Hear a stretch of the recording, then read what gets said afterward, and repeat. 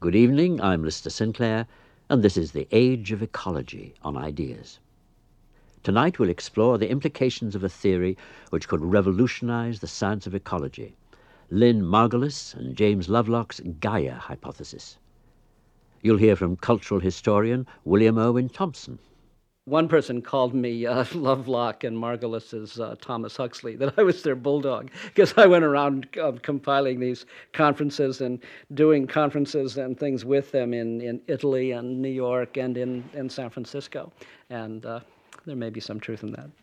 And from the originator of the Gaia hypothesis, scientist James Lovelock. Most scientists, for some peculiar reason, are quite naive about cybernetics. They don't seem to understand that a thermostat operates by an entirely circular logic, and it's pointless to try and enter it in a cause and effect manner. And the same is true of the automatic pilot that operates an aeroplane. The same is true of you or I, and the same is true of Gaia. We are cybernetic systems. The Gaia hypothesis, Part 6 of the Age of Ecology, written and presented by David Cayley. The Gaia hypothesis takes its name from the ancient Greek goddess of the earth, Gaia, the mother of the gods. The name was suggested by the novelist William Golding. Golding and James Lovelock were neighbors at the time that Lovelock conceived the idea that planet Earth might constitute a single cybernetic system, and when Lovelock explained the theory to Golding during a walk round their rural English village, Golding proposed the name. It was a portentous choice. The evocation of Mother Earth and the ancient religion of the goddess gave the theory a cultural resonance lacking in a bald scientific statement of the idea that the earth is self-regulating. The idea of Gaia dovetailed with feminism's recovery of the goddess, inspired artists like musician Paul Winter to create his Missa Gaia, or Earth Mass, and helped focus the concern of environmental movements on the planet as a whole. The theory, in a sense, was overwhelmed by its own cultural implications, but Gaia remains primarily a scientific hypothesis, which holds that life on Earth produces and regulates its own environment, or better, that life on Earth is its own environment. The origins of the Gaia hypothesis lie in some work Jim Lovelock did for the U.S. government's National Aeronautics and Space Administration in the 60s. It was during the planning phase of NASA's Viking mission to Mars, and Lovelock and his colleague Diane Hitchcock were asked to devise experiments that could detect the presence of life on Mars, should such exist. Lovelock, with the naivete of genius, decided to turn the question round and perform a thought experiment designed to detect life on Earth. We thought, well, we better check our theory by looking at a planet that does have life on it. And of course, the only one we know about is the Earth. And it's quite easy to do a Gedanken experiment and set up an infrared telescope on Mount Olympus and look back at the Earth. So we did this. And when we looked back, and we found an atmosphere that was wildly anomalous. And it's a strange, wonderful and beautiful anomaly that sort of shouted a song of life, as I said, right across the solar system, right out into the galaxy. Just if somebody says, well, what do you mean by this? What anomalies? I'd say, well, just consider two of the gases, oxygen and methane. Oxygen's present at 21%. Methane's present at 1.5 parts per million, a mere trace, you may think. But their coexistence at a steady state in an atmosphere represents an anomaly measured in hundreds of orders of magnitude as far as its disequilibrium goes. You see, for methane and oxygen to coexist in an atmosphere on a planet at that steady state means that something must be making the methane and something must be making the oxygen, because they react together and they use each other up. And knowing the volume of the Earth's atmosphere and the rate of reaction, which you can calculate from the intensity of sunlight in the Earth's atmosphere, because it's that which causes them to react, you can calculate that the something must be introducing no less than 1,000 million tons of methane every year into the atmosphere, and something must also be introducing something like 4,000 million tons of oxygen every year into the atmosphere to account for the losses from the reaction of these two substances.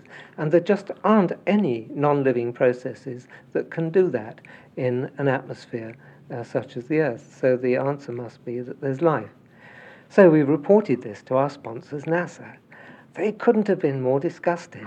You see, not only had we proven that there wasn't any life on Mars, and they badly needed life on Mars to justify sending Viking there, but much worse than this, we'd used NASA funds to prove that there was life on Earth. And they were scared witless that the message would get back to Senator Proxmire. And you can just imagine the questions he would ask about this waste of NASA money.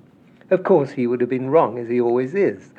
It wasn't a waste of money, because looking at the Earth that way was as much a scientific revelation, I think, as the view that astronauts had. I mean, the astronauts, when they first saw the Earth, many of them said, Rushdie Schweikert was one, my God, the thing must be alive. It's so beautiful. It's so much a whole.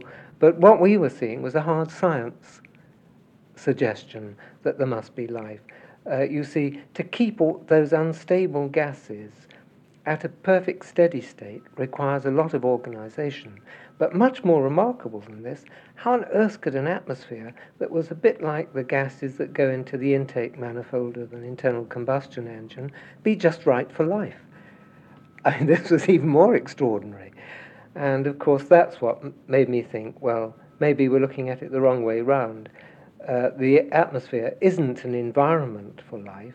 It's something that life has made as an environment for itself. It's something it has chosen and deliberately keeps going because it likes it that way. And that, of course, was the Gaia hypothesis, and that's how it started. At the time that you were having these thoughts, what was the mainstream scientific thinking about the origin of the atmosphere? Much as it is now, that it was pure geology, that the biota was just a passenger on the planet and had very little to do with it. It just used the oxygen, we use it, and we burn the carbonaceous matter, and we return CO2, and the plants take in the CO2 and push back oxygen. It just goes round and round in a cycle and does nothing, said the geologists. Life has no effect on the geological evolution of the planet. They're so locked into their paradigm that they don't seem to be able to realize how inconsistent their position is. The question I always ask is, well, what would happen if all life suddenly ceased on Earth now? What do you suppose the atmosphere would be? And they rarely ever give a straightforward answer, but you can quite simply calculate it and model it, and you find that in the course of perhaps 1 million years, it takes a long time for geological processes to go through, we would finish up with an atmosphere very like that of Mars or Venus. It would be dominated by CO2, there would be very little oxygen at all, probably no nitrogen, certainly no methane, and the planet would probably be very hot indeed, sort of not as hot as Venus, but getting far too hot for life. Can you explain some of the Gaian mechanisms? For example, perhaps the oxygen-methane cycle? I could, but that's a more difficult one. Let me explain one of the ones that we know best about, and that's the CO2 one, because there's a lot of contemporary interest in that too. You see, one of the more convincing bits of evidence for Gaia was the constancy of the climate throughout geological time. For 3,500 million years, the time that life has been on Earth, nearly half the age of the universe, well, a third of the age of the universe, that is, the temperature has been constant, the climate's been constant, and yet the sun has been steadily warming up. And this is, I think, one of the strongest arguments in favor of regulation. So how did it happen? Well, one geochemist, Jim Walker, tried to explain it on purely geological grounds. He said, or rather accepted, the geological evidence that right back in the beginning, when life started, there was a great deal of carbon dioxide in the atmosphere, perhaps as much as 30% of the atmosphere was CO2. And that's what kept the Earth warm and enabled life to get its start. He then said that the simple process of weathering, that's the reaction of carbon dioxide with calcium silicate rock, which removes carbon dioxide from the air and deposits it in the sea as limestone, would account for a steady diminution of CO2 over time, which would exactly equal the rate of rise of solar luminosity. It was a nice theory and a good try, but when you put the numbers in it, it wouldn't work. And I thought that he'd done exactly the right thing. The only thing he'd done wrong was to leave life out. You see, life is very much in the business of weathering, of rock digesting, and so on and so forth. And Jim Walker's process can be made to work beautifully if you put life there. If you analyze the soil in most places on the Earth, you'll find that its carbon dioxide content is 30 times higher than that of the atmosphere.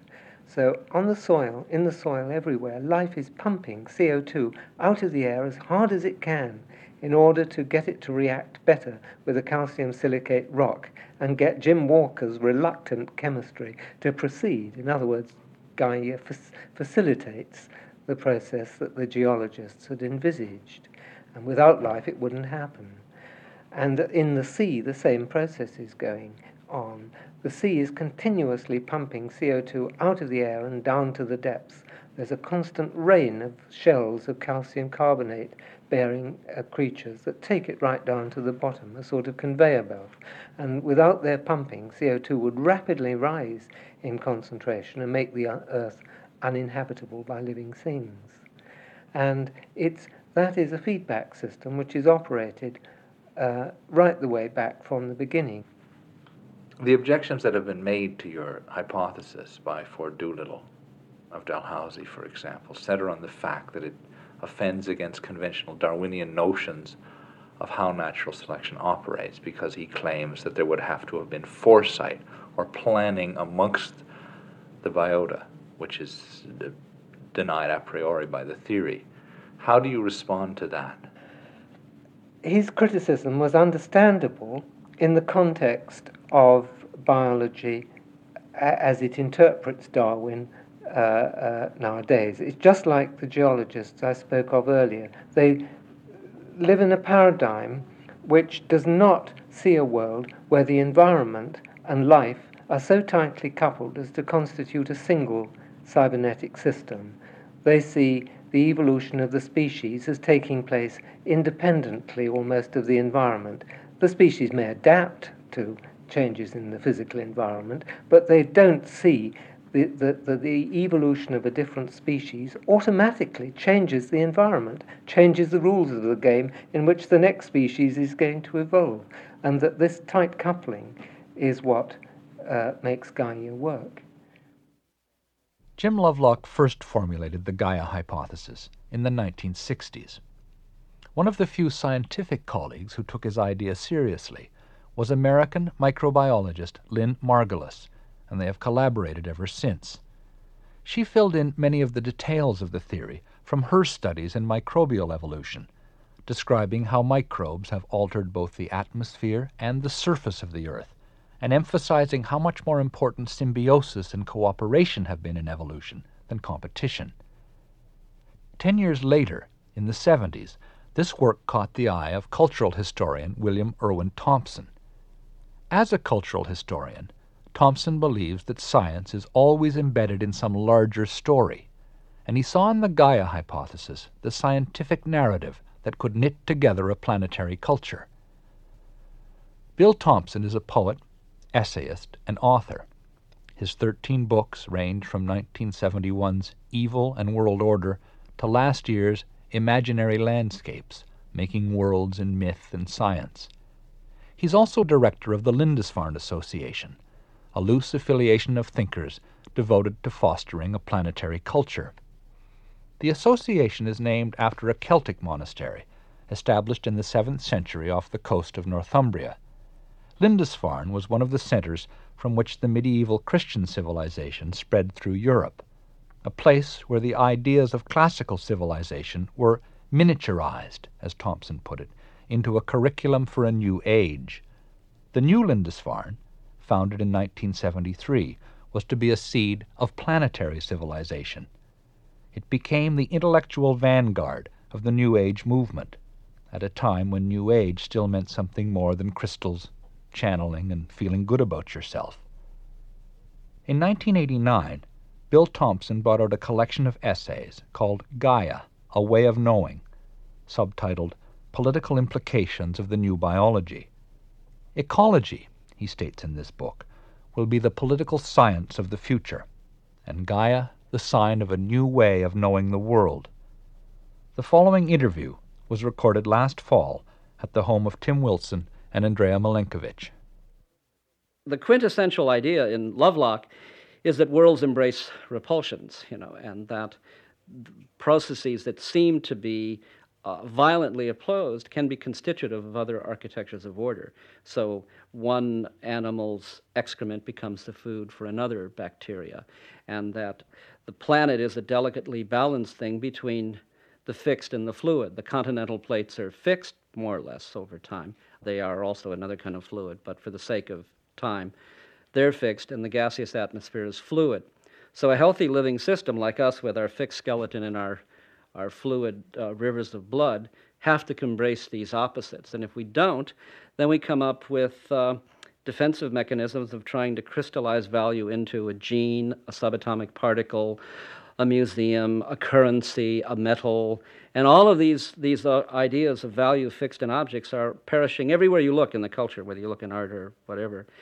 And a really good way to get a handle on that and understand it is, I think, with Lovelock and Margulis. So for me, they're the quintessential shift from ideological thinking to ecological thinking. What does the Gaia hypothesis say to our more traditional ideas of nature, the objective existence of nature? Well, you have a real problem in your language right there. Not you, but one. First of all, it says that nature is an arbitrary threshold.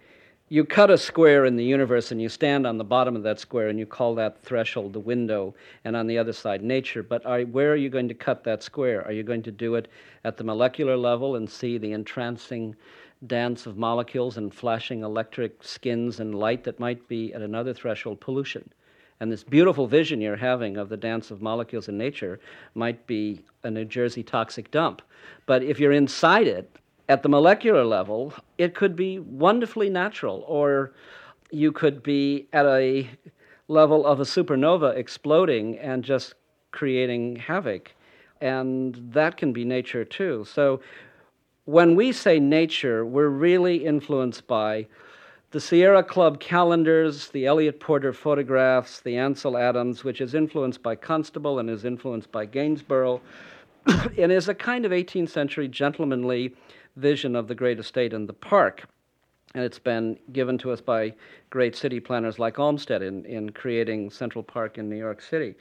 That's a cultural idea. It has nothing to do with nature.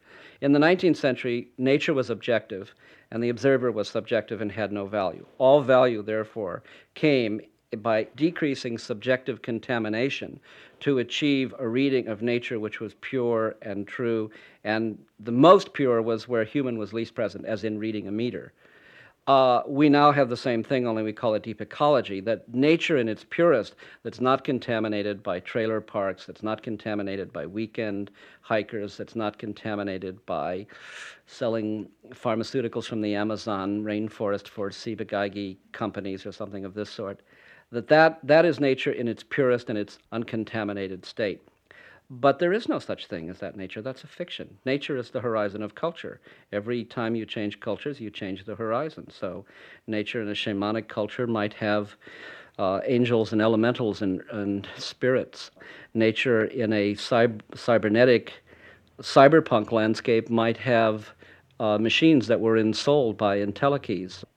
Cyberpunk, in case the term is new, as it was to me, is a literary genre, working the blurred boundary between reality and its simulations. The best-known example is William Gibson's novel Neuromancer. Gibson's characters have electrodes implanted in their skulls. They jack in and cruise the video landscapes and virtual realities of what Gibson calls cyberspace. Entelechy in this context means a soul or guiding spirit. Imagine, say, for example, the cyberpunk world of Neuromancer. Here we're going into the sci-fi landscape of the unnatural. In a Hopi culture, you would take the molecular lattice of a sacred mountain and a a Holy Spirit would ensoul the holy mountain, and then the shaman going into meditation would commune with the mountain and have a vision. In a cyberpunk landscape, the molecular lattice of a cybernetic organism would be ensouled by an entelechy, and the druid wizard who was, jacking into cyberspace would begin to commune to the spirit that had ensouled that mechanism.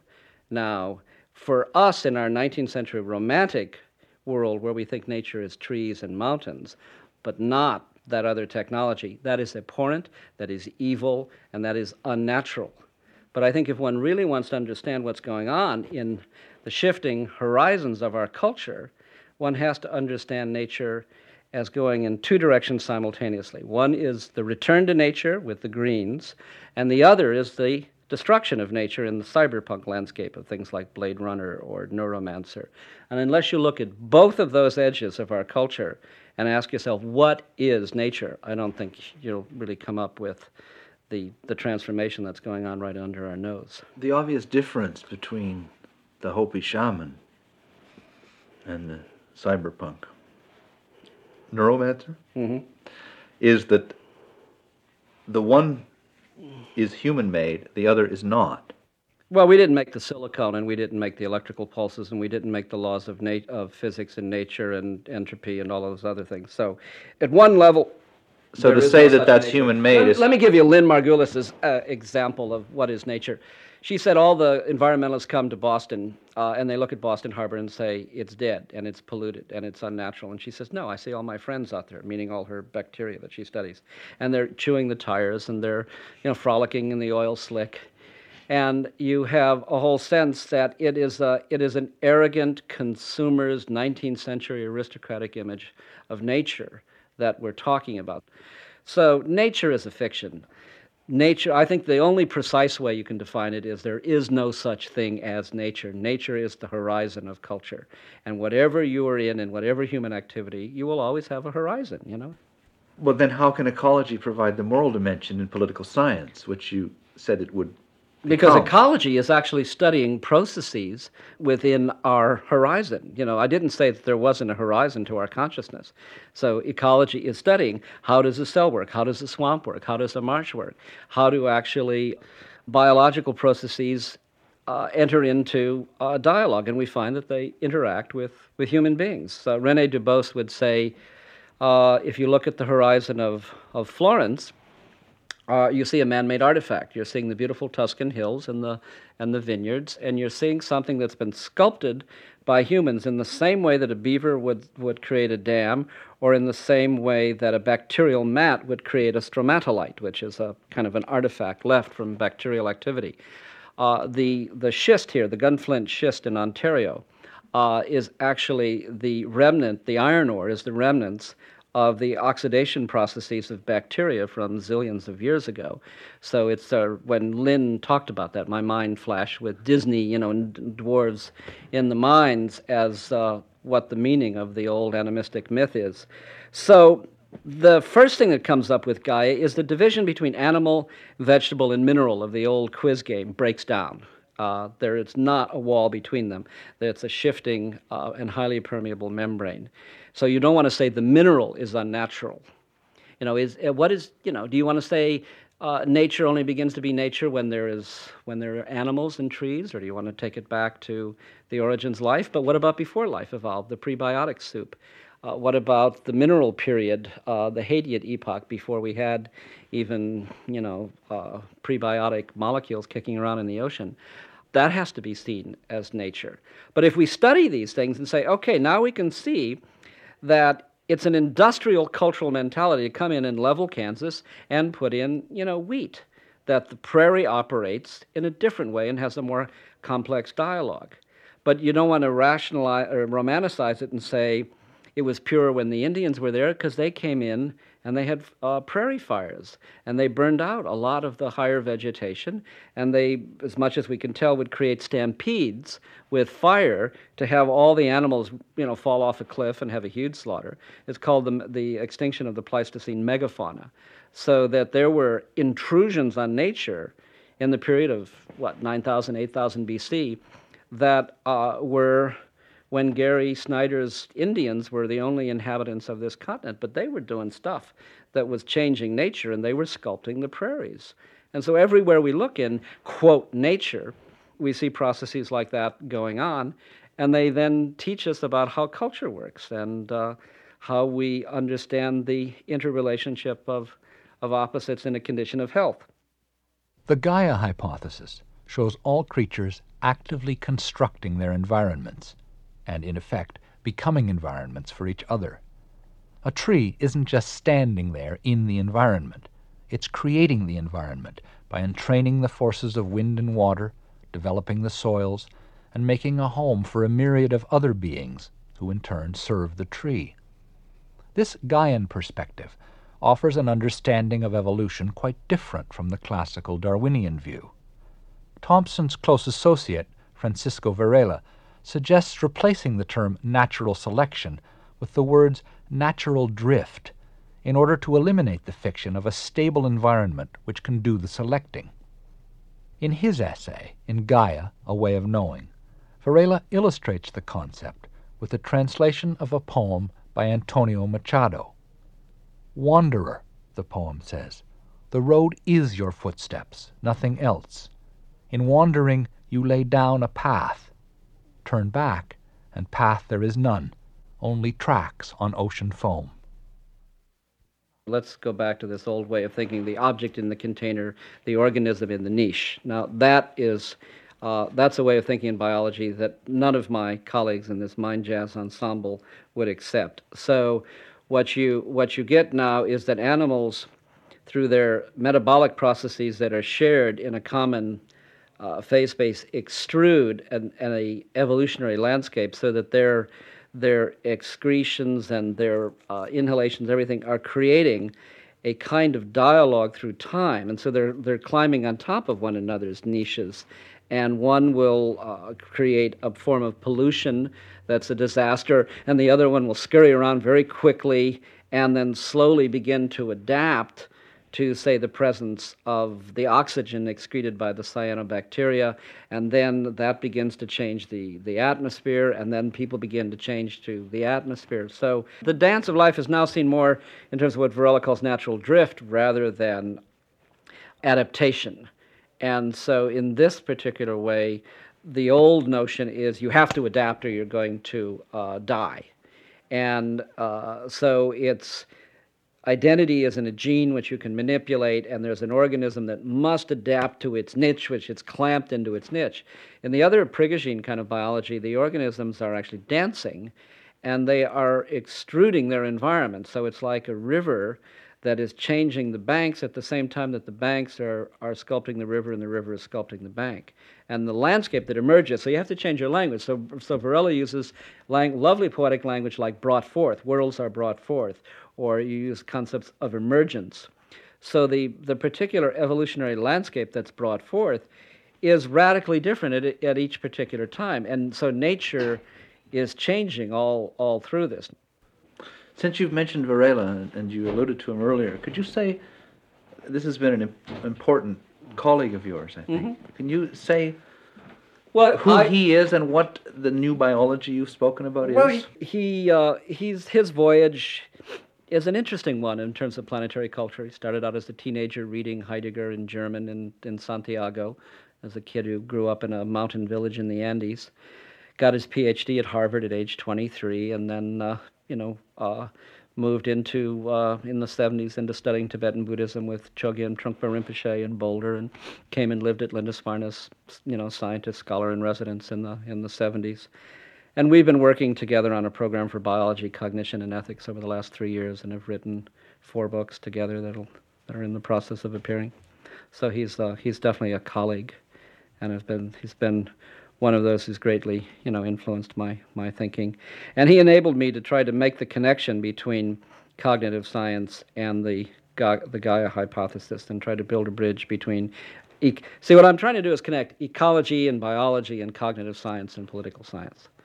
For example, in the old days, you could have cities were charismatic, and you would have the idea that elites would be in a city, and particular cities would carry the civilizational energy for time. So you would have like T.S. Eliot in London, or you would have Jean-Paul Sartre in Paris. And now I think right at the time we're beginning to look in terms of Gaian processes at large, of how the circulation of the plankton in the sea affects the formation of the clouds, affects the albedo reflection of the solar radiation, affects the temperature of the planet. We're beginning to see that civilization is no longer civitas. It's no longer located in a city. It's a distributive lattice, which is a concept that comes out of cognitive science. And Varela is a cognitive scientist. He's a neurophysiologist. And this is a particular term that comes out of a branch of cognitive science that's called connectionism, that's devoted to trying to create slower computers with fuzzy logic that think analogically rather than fast computers that work digitally with just gates of off on 1 0. And in this particular way, the only way they can achieve the complexity is through parallel distributive processing. And so the ideas in the brain are not simply located in one cell. They're a distributive lattice that organizes the whole brain into a domain or a state. Parallel distributive processing and connectionist lattices are and emergent states that have the capacity to learn is precisely what we're talking about when we're dealing with Gaia. You know, what is Gaia is a system of learning that maintains itself over time. Varela has also studied the immune system, and from another point of view, you could say that you could define Gaia almost as the immune system of the planet that maintains its selfness, its self-identity over time, so that if you look at Gaia at the atmospheric level, with Lovelock's work in atmospheric chemistry, and then you look as the macrocosm, and then you look at the microcosm of the bacteria with Lynn Margulis, where she'll argue that bacteria are not distinct species, they are one superorganism of a planetary bioplasm, which is an idea that's been developed by Sorin Soneya in his New Bacteriology in Montreal. Matter of fact, the leading expert of this is Sorin Soneya in Montreal. That gives you a planetary bioplasm, and if you study the immune system in the individual, that gives you a particular entity that isn't a discrete object, but is like an enclouded self that is maintaining through the blood and through the marrow a definition of selfhood over time, where that the self really begins to be the phase space of the body, in the same way that if you study the movement of a Foucault pendulum, its phase space is larger than the ball. And so the concept of dynamics and learning and how a metadynamic can emerge from a highly connected system so that it begins to be self-naming, autonomous, and maintain that autonomy and identity over time begins to be really fascinating. In order to understand those, because they're processes and not objects, you have to say, I need a new geometry to be able to perceive these, because my old geometry always asked me to look for an object. But this is saying, no, an object is not a phase space, that you need not to think in terms of Euclidean geometry, but in terms of chaos dynamics. Chaos dynamics refers to a new science able to make mathematical models of complex forms. A wave breaking, smoke rising from a cigarette in turbulent air, the flow of air over the wing of a bird in flight. It belongs to a new phase of mathematics, able to describe the interacting processes which comprise Gaia. This heady brew is what Thompson calls the new biology. I myself find it somewhat unnerving, because it pictures a world without a ground, without, as Varela says explicitly, a privileged perspective. It offers no way of clearly demarcating the human from the continuum of life. Inside Gaia's magic bubble, where identity derives from a process and not an object, all boundaries seem permeable and impermanent. Out of this, Thompson conjures the vision of a new politics, based not on turf and egotistical interests, but on what he calls noetic ecologies, temporary structures of shared information like, say, the Live Aid concerts for African famine relief, which dissolve, disappear, and reform like clouds. I wondered aloud during our conversation about the sense of home in such a world. do you see any danger of losing rootedness, embodiment, sense of place by adopting this ecology of consciousness? Well, I guess that's why I've always been involved in contemplative practice, because I had this argument with Wendell Berry once at Lindisfarne in Colorado, and Wendell, for me, who's is a close friend as well as a Lindisfarne fellow, and we've all been thinking out loud in these jam sessions for the last 12 years. And Wendell was going on about his rootedness and staying spirit of place, and his family have been in Henry County, Kentucky for 9 generations, and I'm I'm more of an electron than a nucleus. I don't have a location, so I'm almost Wendell's exact opposite. And so I have a tendency to feel that I'm deracinated, that I'm unnatural, that I'm unrooted, that I have no sense of identity, that I'm your typical uprooted academic nomadic intellectual.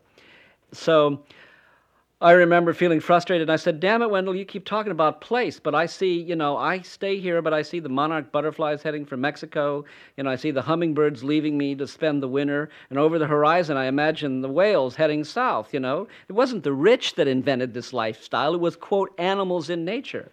So what is all this stuff? And I said, as a matter of fact, the 19th century farm is perhaps one more disastrous imposition on nature, that if we go back to 9000 BC, before agriculture had gotten fixed with surpluses, we have a seasonal round in gathering, and we have hunting and gathering and fishing, and we don't have value so much fixed in location. It was the increasing surplus of grains that allowed us to start holding food in containers and then surrounding our buildings, with walls, and then men could take their hunting bow and arrows and use them for raids, and raids grew into warfare. So you can say that agriculture, the fixing of value in turf, is inseparable from militarism, and that to say that identity is only valuable in fixed values means you're going to have to get your AK-47. It's me and the missus and my rifle, and everybody else is the threat. So I don't draw my identity from fixed turf or from my meat body. I find my identity much more involved in very complex topological processes that move more than in 3 dimensions. So this enables me to live in a way that might be disorienting for someone who's, in a 19th century family farm. The debate between Bill Thompson and Wendell Berry is one that now divides the entire environmental movement. As Donald Worster and Wolfgang Sachs have both argued, ecology has always been an ambivalent field of thought, containing both a modern and an anti-modern mood. As science, it's modern. As a romantic reaction to science, it's anti-modern. Thompson has committed himself unequivocally to science and has faced the consequences, the end of any stable or permanent idea of nature, including human nature. His choice highlights the much more conservative mood of other elements in the environmental movement. Thompson calls the Greens, for example, a nativistic movement, a movement which sees the past as the future.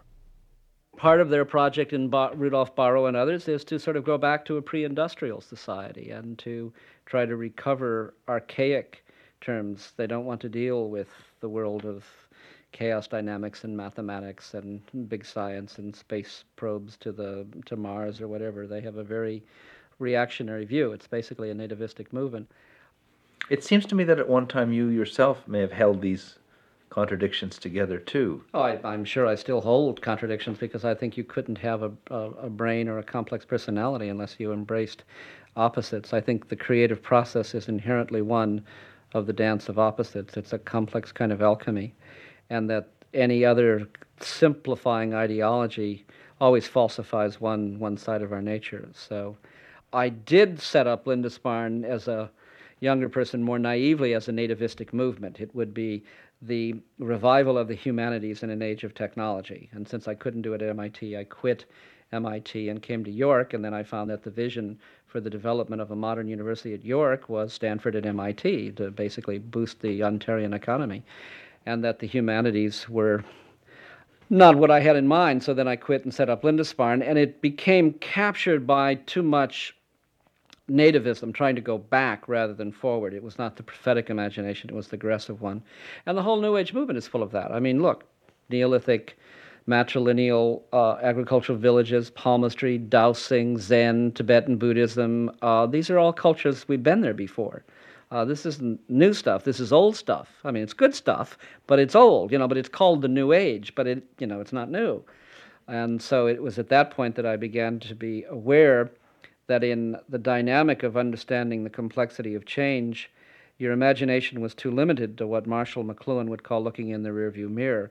And to really get a sense of the horizon, you had to ask yourself, what am I afraid of? What terrifies the hell out of me? Where do I see evil and the unnatural? And then I think when one confronts evil and the unnatural, this is why I became fascinated with cyberpunk landscapes, then one begins to see where the emergent change is really occurring. And if one has a prophetic imagination, then one begins to realize that the transformation of evil into good, the Christic transformation of the Mephistophelian that Goethe studied, is always been with us and is most likely to occur in those areas where we're afraid. And once we walk through our fears and understand the disintegration of nature, the end of nature, understand that we're at the edge of the flesh, then the novel and the unexpected becomes possible. Then I began getting interested, where did this happen in history before? And then I had realized I had called my nativistic movement the Lindisfarne Association, and that was named after a bunch of Celtic monks who I thought were affecting the transition from disintegrating Greco-Roman world order to the emerging medieval Christendom. But Lindisfarne also was blessed as being the first monastery sacked by the Viking terror in 793. Now, the Viking terror was interesting because if you want to pick a period in time where the Mediterranean cultural ecology shifted to what would become the Atlantic and shifted outward to first the Netherlands, then England, then the United States, the Viking terror is actually the first shift of the projection outward from the Mediterranean cultural ecology to the Atlantic. And the places they chose to attack were the monasteries, namely the central nervous system of medieval Christendom.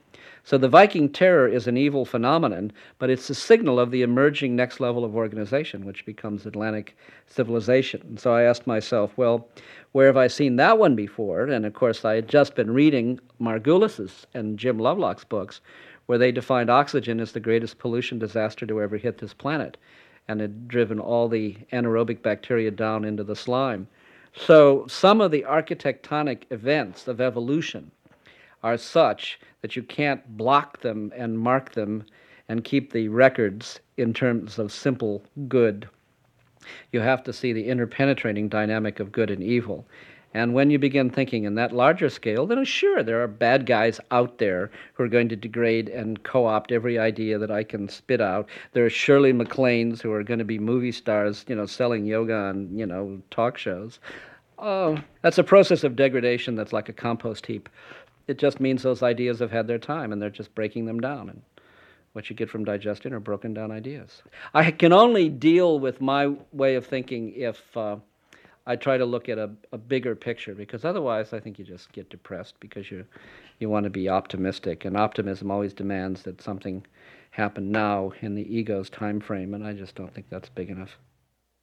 Thompson's realization that his own Lindisfarne Association had been, in part, a nativistic movement was tied to what he was seeing in the new biology, a world in which time and change produced constant novelties, a world without an external Archimedean point from which it can be viewed, a world where the sacred means something very different than in the traditional schools Lindisfarne was originally intended to revive. I began to understand why some of the school that I had actually helped bring together and funded for, the School of Sacred Architecture, made me unhappy, because I remember an argument with Keith Critchlow in London. It was, not a reactionary, and he's a kind of Summerhill educated English Labour Party socialist, but he's very much committed to the Platonic idea, and he pointed to his watch and said the center is fixed, and that all the world of temporality and change and appearance just goes round and round and round. And so there was the whole idea that nothing is ever new and that values are fixed.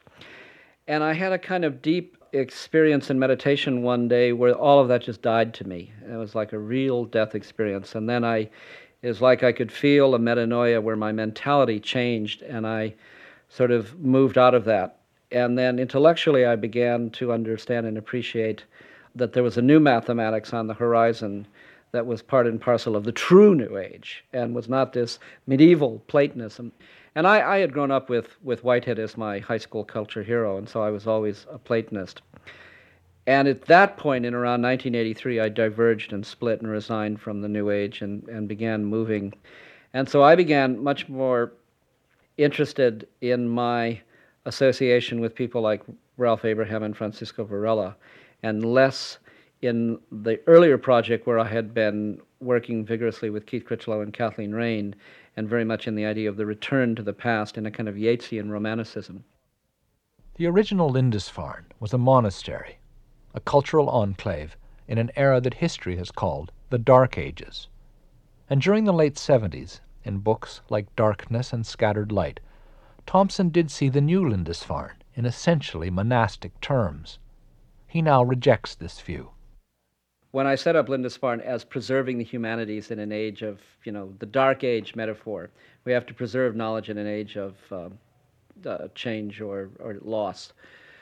What I didn't appreciate was that the metaphor was right, but the content of little enclaves off in Oroville, Findhorn, or us out at the end of the island was misplaced concreteness and was too literal, that we were going through a period of cultural loss in which there would be incredible degradation of literate culture, that we would end up with Mick books and the New York editorial elite becoming just a commodity marketing thing, and that Time magazine would decay to the level of People, and newspapers would come down to the level of USA Today, and television, Sesame Street, would ensure the children didn't have an attention span.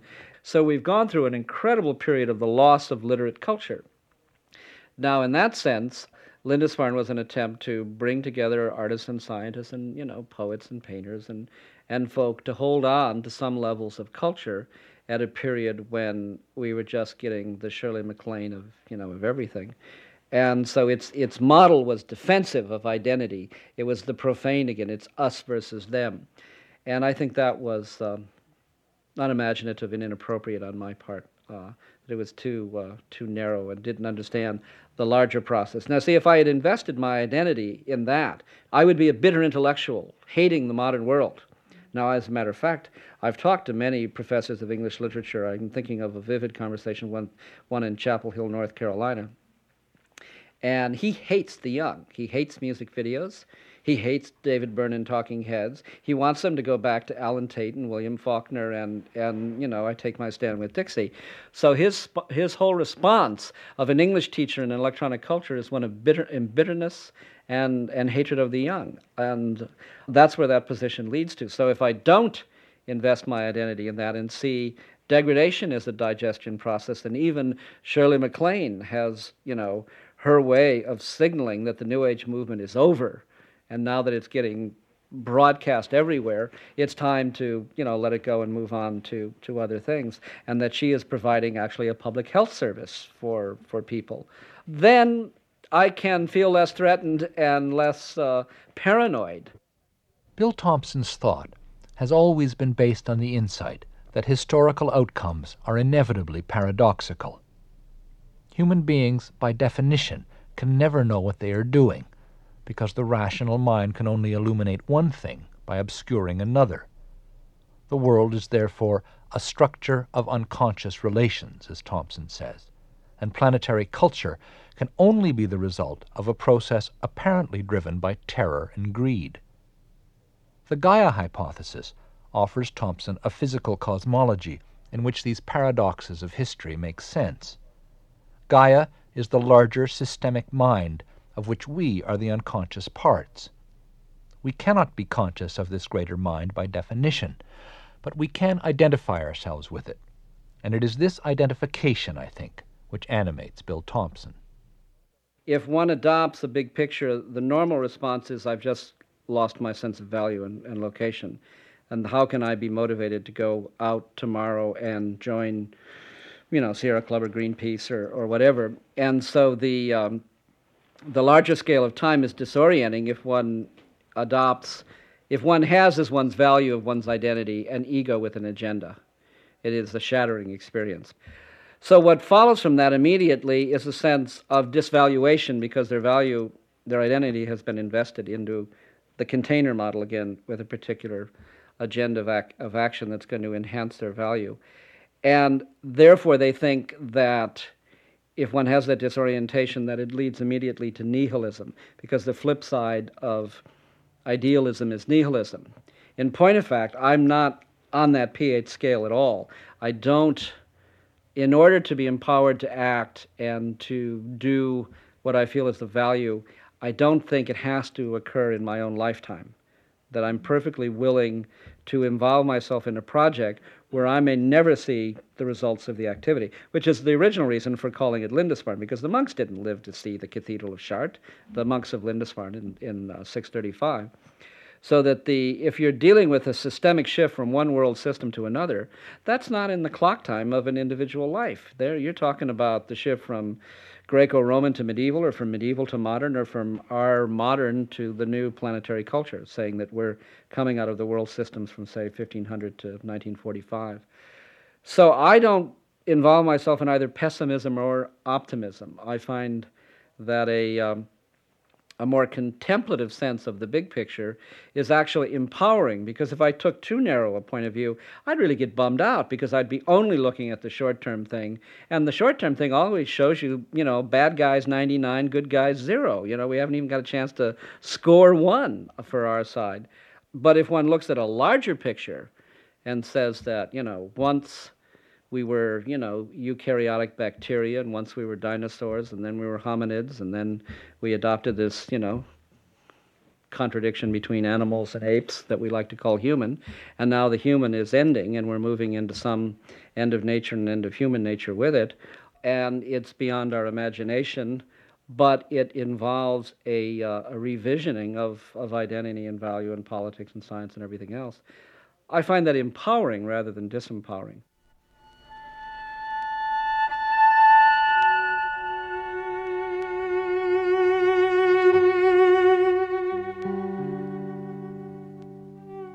When writing came in, it was a threat to oral culture, and it was seen as a threat to memory. There's a quote of Plato's where he talks about, writing as the attack on memory. And we go through a period of darkness, and then after a couple of centuries, we get, lo and behold, something called sacred texts. And we suddenly begin to get Upanishads and, the Bible becoming a Torah and a canon. And now the sacred is invested in what before was evil.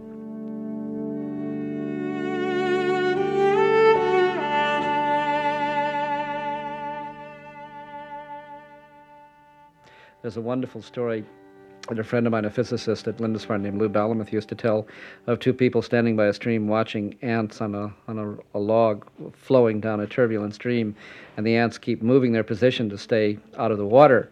And one guy says to the other, "Gosh, look at those ants move." And he said, "Yeah, and those ants think they're driving that thing."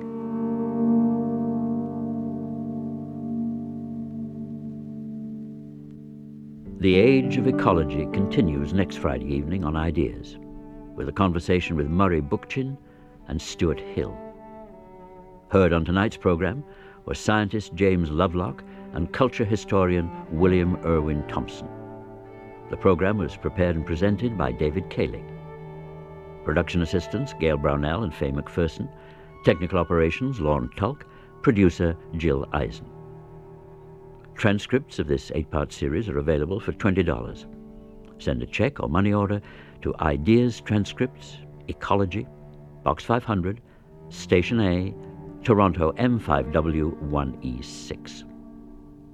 The executive producer of Ideas is Bernie Lucht, and I'm Lister Sinclair. Good night.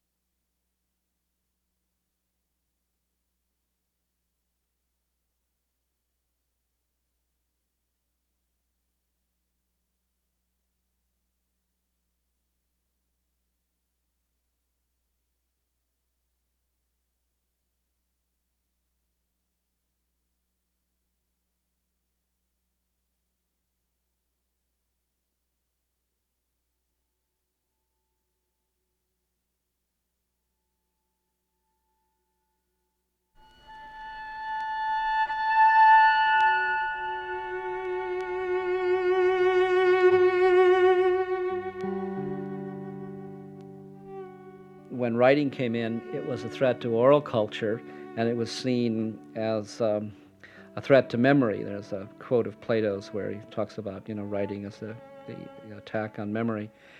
And we go through a period of darkness, and then after a couple of centuries, we get, lo and behold, something called sacred texts. And we suddenly begin to get Upanishads and, the Bible becoming a Torah and a canon. And now the sacred is invested in what before was evil.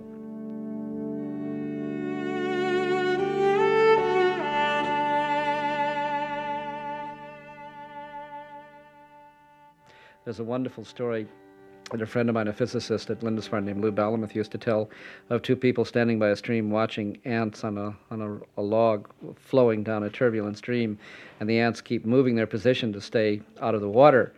And one guy says to the other, "Gosh, look at those ants move." And he said, "Yeah, and those ants think they're driving that thing."